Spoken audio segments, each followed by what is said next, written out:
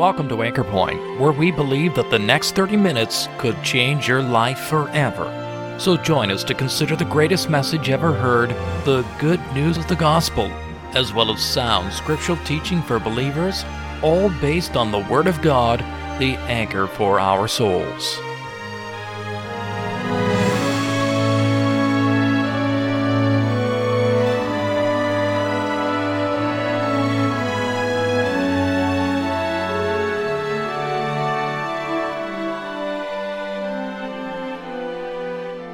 Well, another week has passed, and we've been hearing so many different reports of the present world situation. Some of these are contradictory as more news comes in to take the place of the last. There are so many voices that clamor to be heard, it can be both overwhelming and confusing. We would like you to know that today's message will not be changed into a different one tomorrow. God has given us His unchanging Word. It is both faithful and worthy of universal acceptance. His Word can be relied upon. In today's message, evangelist and teacher Mr. Phil Coulson takes a closer look at one Bible verse and explains its meaning to us. 1 Timothy chapter 1 and verse 15 says this, "This is a faithful saying, and worthy of all acceptation, that Christ Jesus came into the world to save sinners." We trust that the precious truths found in this verse will be understood and received by our listeners today. And not only that, but that it would be applied personally, that Christ will be accepted and trusted for the forgiveness of sins. And in 1 Timothy chapter 1, in verse 15, we read, "This is a faithful saying, and worthy of all acceptation, that Christ Jesus came into the world to save sinners." You will immediately detect I don't come from these parts. Although there's a lot of good friends here this evening who come from what they maybe think of as the old country, I'm an Englishman living in Scotland and preaching in Canada. And so you might think, well, what does this man know that he's bringing to us here in Canada? But I'm bringing to you the Word of God that says this is a trustworthy saying, we can have complete confidence in it, and it is worthy of the acceptation of all. All, whoever you are, my dear friends tonight, this message is for you personally. God graciously saved me from the penalty of my sins back in 1963, August the 15th. That's when I trusted the Lord Jesus Christ as my Savior. And since that time, He has graciously enabled me to preach the gospel in various countries of the world. And I thank God that this message does not need adapting at all. Whether I'm preaching it here, or whether I am preaching in a jungle clearing in Africa or India or Burma or somewhere like that, it doesn't matter.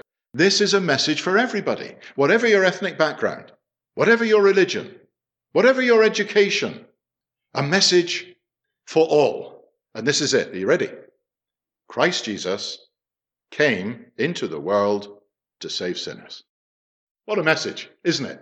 Yeah, I mean, you can remember that almost straight away. If you've never read it before, Christ Jesus came into the world to save sinners. It begins with a person. There was a real man, you know. This is history. This is factual history. There was a man who spent the early part, most of his early years, in a place called Nazareth in Israel. His name is Jesus.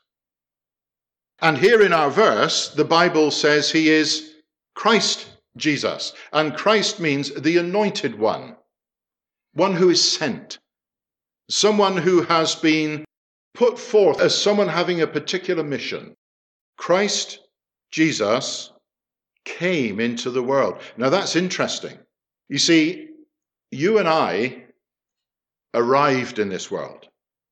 I don't know how far back your earliest memory goes. Generally, the further back we go, we're really remembering what folks have told us about. I didn't know I had come into the world. It's just a baby. But you know, this is amazing because Christ Jesus came into the world. He was somewhere before, and he came into the world. And the Bible shows us that where he was before was the very throne of God. And other scriptures explain to us that the great wonder of Christ Jesus coming into the world was that though he is a real man, he had a real mother, he is the seed of the woman, he was supernaturally conceived by the Holy Spirit of God. But the rest of the process of him coming into the world was as natural as yours and mine. He grew in the womb of his mother, and he was born there at Bethlehem. He was a helpless babe.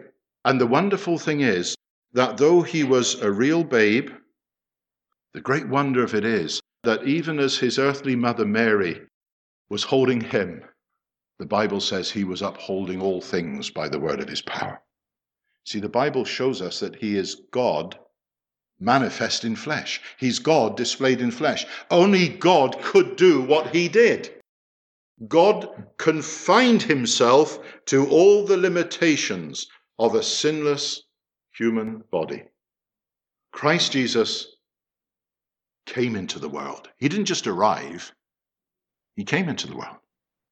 And isn't it wonderful to think that when you think of all the gods that people worship around the world, lots of gods in the Oriental world, lots of gods in the Asian world, lots of gods in the Canadian world, but the true and the living God has a heart and he has a love toward the creatures he's made. And whatever it was, for whatever reason, in this most marvelous and wonderful of ways, the eternal living God, who changes not, who no man can look upon and live, nevertheless, he confined himself to the limitations of a sinless human body, and God was manifest in flesh. Christ Jesus came into the world. You say that was a marvelous thing. Why on earth did he do that? Well, our verse told us. It's to save sinners.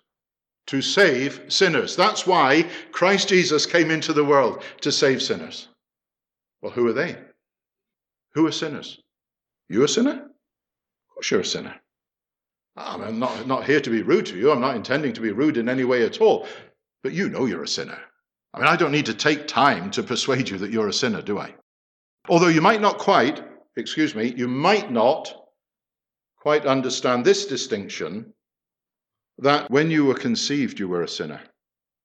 Christ Jesus came into the world to save sinners. You're not a sinner because you committed sins. That's not what the Bible teaches.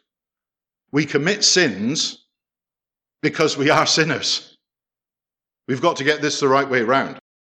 So again, we have to go back to our Bible, because you'll be thinking to yourself, hang on a minute, preacher, what you're telling me is that I'm a sinner, and I was a sinner when I was conceived? That's correct. So how can I be held responsible for that? Well, the answer is you're not held responsible for that. The Bible makes that very clear. The Bible shows us that Adam is at fault for that, our first father. Again, whatever nationality we are, whatever ethnic group we belong to, ultimately we all trace our ancestry back to that one man, Adam. He was the head of the human race, and the Bible shows us that he made a catastrophic decision one day, and that was to act in independence of God and in disobedience to what God had told him, and sin entered into the world. And because he is the head of the race, all who are identified with him by natural birth, we're all sinners. We take his nature. That's what makes us sinners. But the thing is, because we're sinners, then we commit sins. So you see, we've actually got two problems. Because of what Adam did, we are in bondage to sin as a master.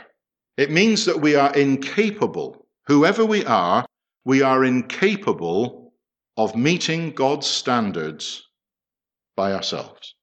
We can't do it because we're sinners. Problem number one. Problem number two is that you and I have committed sins. There's things we've done that we shouldn't have done, and you've got a conscience, the same as I have. As well as the written word of God, you have a conscience. You know that you've done things you shouldn't, and there's things you should have done and you haven't, and these the Bible calls sins. And that's what God holds you responsible for. You, the individual, are responsible before God for the sins that you have committed. You need those sins forgiven, and you need to be delivered from the power of sin as a master. The picture's not pretty. Look at the world around. I don't think there's a country represented here tonight that hasn't got trouble. There's riots, there's insurrection, there's lawlessness, there's wickedness, there's corruption, there's fighting, there's war. Where does it all come from? Sin. That's where it all comes from. And the sin that pervades and spoils this world has you in its grip. You need to be delivered from it. And then there's the guilt of these sins that you've committed. The fact that an inflexibly righteous God looks down at each one of us here. He sees a man, a woman, a boy, or a girl that he has made and given life to, and they are disobedient to him. And they're committing sins that are offensive to him. And because God is righteous, he must punish them. He must. It's not like us. So when we're rearing our children or our grandchildren, we say, look, there's the line. Don't cross it. So what does the child do? It crosses it, doesn't it? Because there's something within. The moment you tell them not to do something, they want to do it. What Paul meant when he said about the law provoking sin. So the parent might say, don't cross that line. The child crosses it, and the parent says, what did I tell you? Told you not to cross that line. Well, look, here's another line. Don't cross that one. Oh, you've crossed that one as well. Well, look, I really mean this one now. And then the parent says, well, I don't want to be too hard because I love them. Well, that just shows how warped our thinking is, you see, because nobody loves you more than God loves you. But God says, here's a line, and you don't come up to it. And I must act in righteousness. I must punish those sins. I must. And when Paul, the apostle, one day was preaching in the city of Athens in Greece, he told the people that God has actually appointed a day in the which he will judge the world. It's fixed. It's there in the divine calendar. So, my friends, the world is heading for a day when God is going to judge the sins of men and women. And people would tell you, God loves you too much to punish you. Well, they're telling lies, because God has said he must punish those sins. Yes, he loves you, but he must punish those sins. And that's why Christ Jesus came into the world. It was to save sinners. It was to intervene and provide a means, a way whereby the sinner can be rescued, delivered, saved from that certain day of judgment. You're heading for it. Every person in this room tonight who is still in their sins, who has never yet repented of their sins and put their faith in the Lord Jesus Christ as their Savior, every one of those people here tonight is heading for a fixed day of judgment. And God will not put it back. This is real. This is real. I'm not preaching religion. This is real. This is what God has told us. This is what God has revealed to us. We can see in ourselves the need. We know that we're sinners, and we know that we've offended God. And now the Bible is showing us that there is a day of reckoning, there is a day of judgment. And what can we do? Because we are sinners by nature, we cannot do anything to reconcile ourselves to God.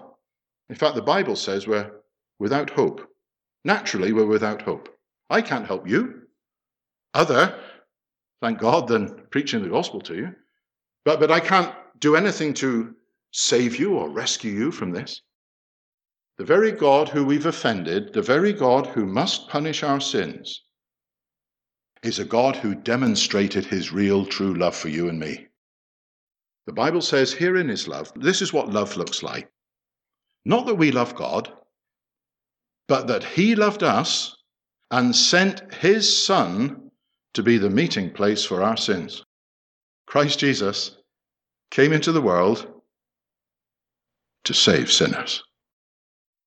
He came into the world to rescue us, to deliver us, to save us. How could we ever be delivered from that definite judgment of God? There's only one way. Christ Jesus came into the world. If his coming into the world was so great and so tremendous an event, it gives us an idea of how desperate our need is. See, if you cut your finger while you're slicing an onion or a tomato or something like that, if you cut your finger, you don't suddenly have 5 fire appliances, 4 ambulances, a helicopter, and the National Guard coming out to help. Your need isn't great. Band-Aid will do the job.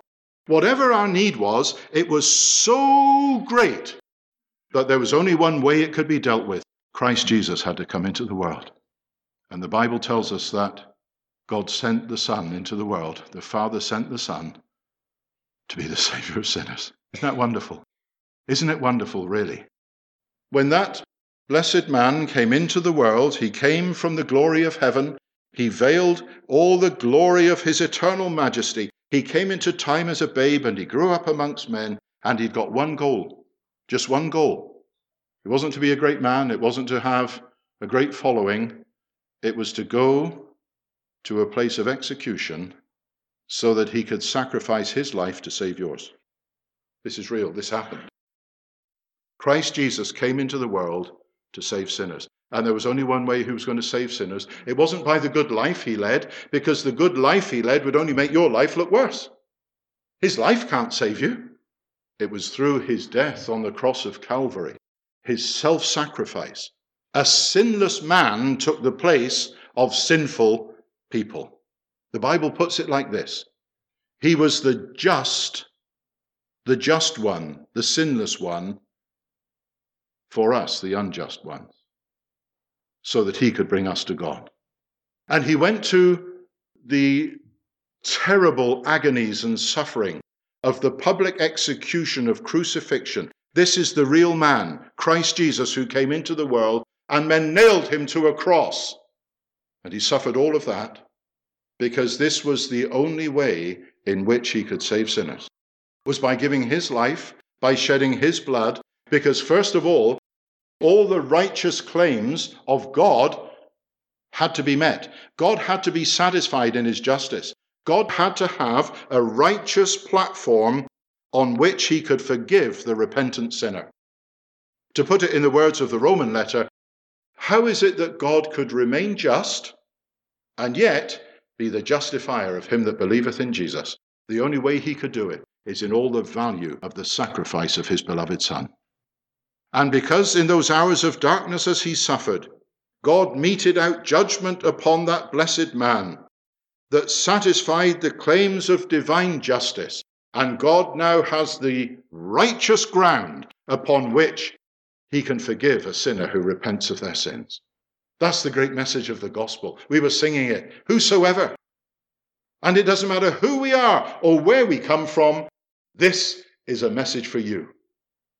You're a sinner, and you need God's salvation. You need to be rescued, delivered from all the effects of sin's bondage and all the guilt of your personal sins. And you can have it all gloriously, wonderfully dealt with in a moment because of the work that the Lord Jesus Christ has done. There's nothing to pay. There's nothing to join. There's nothing to be. We simply have to come in faith before a righteous God and take our place as a guilty sinner and acknowledge, oh God, I have sinned, and repent of that sin. Turn around from it. Take that change of mind that sees it as God sees it, and recognize that my sins are taking me to hell. My sins are taking me to a lost eternity. My sins mean I am perishing, but Christ Jesus came into the world to save me because I'm a sinner. And thank God he has saved me. Has he saved you? The way you can get gloriously delivered, saved, rescued from the penalty of your sins and the power of sin as a master tonight is if you come in repentance to God and put your faith in the Lord Jesus Christ. So is that all? That's all. Thank God that's all. Because the Lord Jesus Christ has done all the work. In his own death and burial and resurrection, that resurrection tells me that God was completely satisfied in what Christ had done. God has taken that blessed man back to heaven. He lives. And today he lives to be your Savior. He is able to save to the uttermost all who come unto God by him. Will you remember tonight Christ Jesus came into the world to save sinners? That means Christ Jesus came into the world to save you. And even as you're sitting there, you can be thinking of this. Christ Jesus came into the world to save me.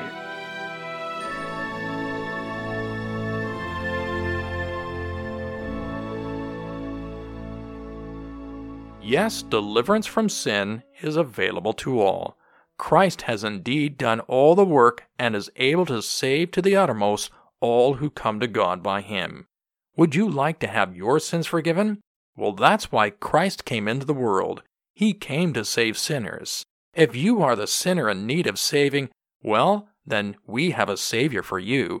It's God's only Son who died and rose again to deliver poor sinners. Why don't you receive Him today as your very own? You'll be glad that you did. If this or any of our Bible messages here at Anchor Point has made you aware of God's interest in you, or if you'd like some literature or a visit that would help you to understand these important truths, why don't you drop us a line at email@anchorpointradio.com? We'd love to hear from you. We're glad that you were able to join us at Anchor Point today. Anchor Point is sponsored by believers in Christ who are meeting at various gospel halls.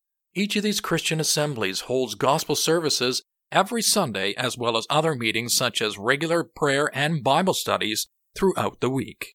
No collection is ever taken, and a very warm welcome awaits you. If you've been challenged by today's message and would like to know more about the truth of the gospel, or of gathering under the name of our Lord Jesus Christ following New Testament principles, take a look at our website at anchorpointradio.com. There you will find more information, as well as the location, programs, and meeting schedules for the gathering center nearest to you. My name is John Sharp, and thank you once again for listening, and we invite you to join us again next week at the same time for Anchor Point, where we believe that Christ alone is the anchor for the soul.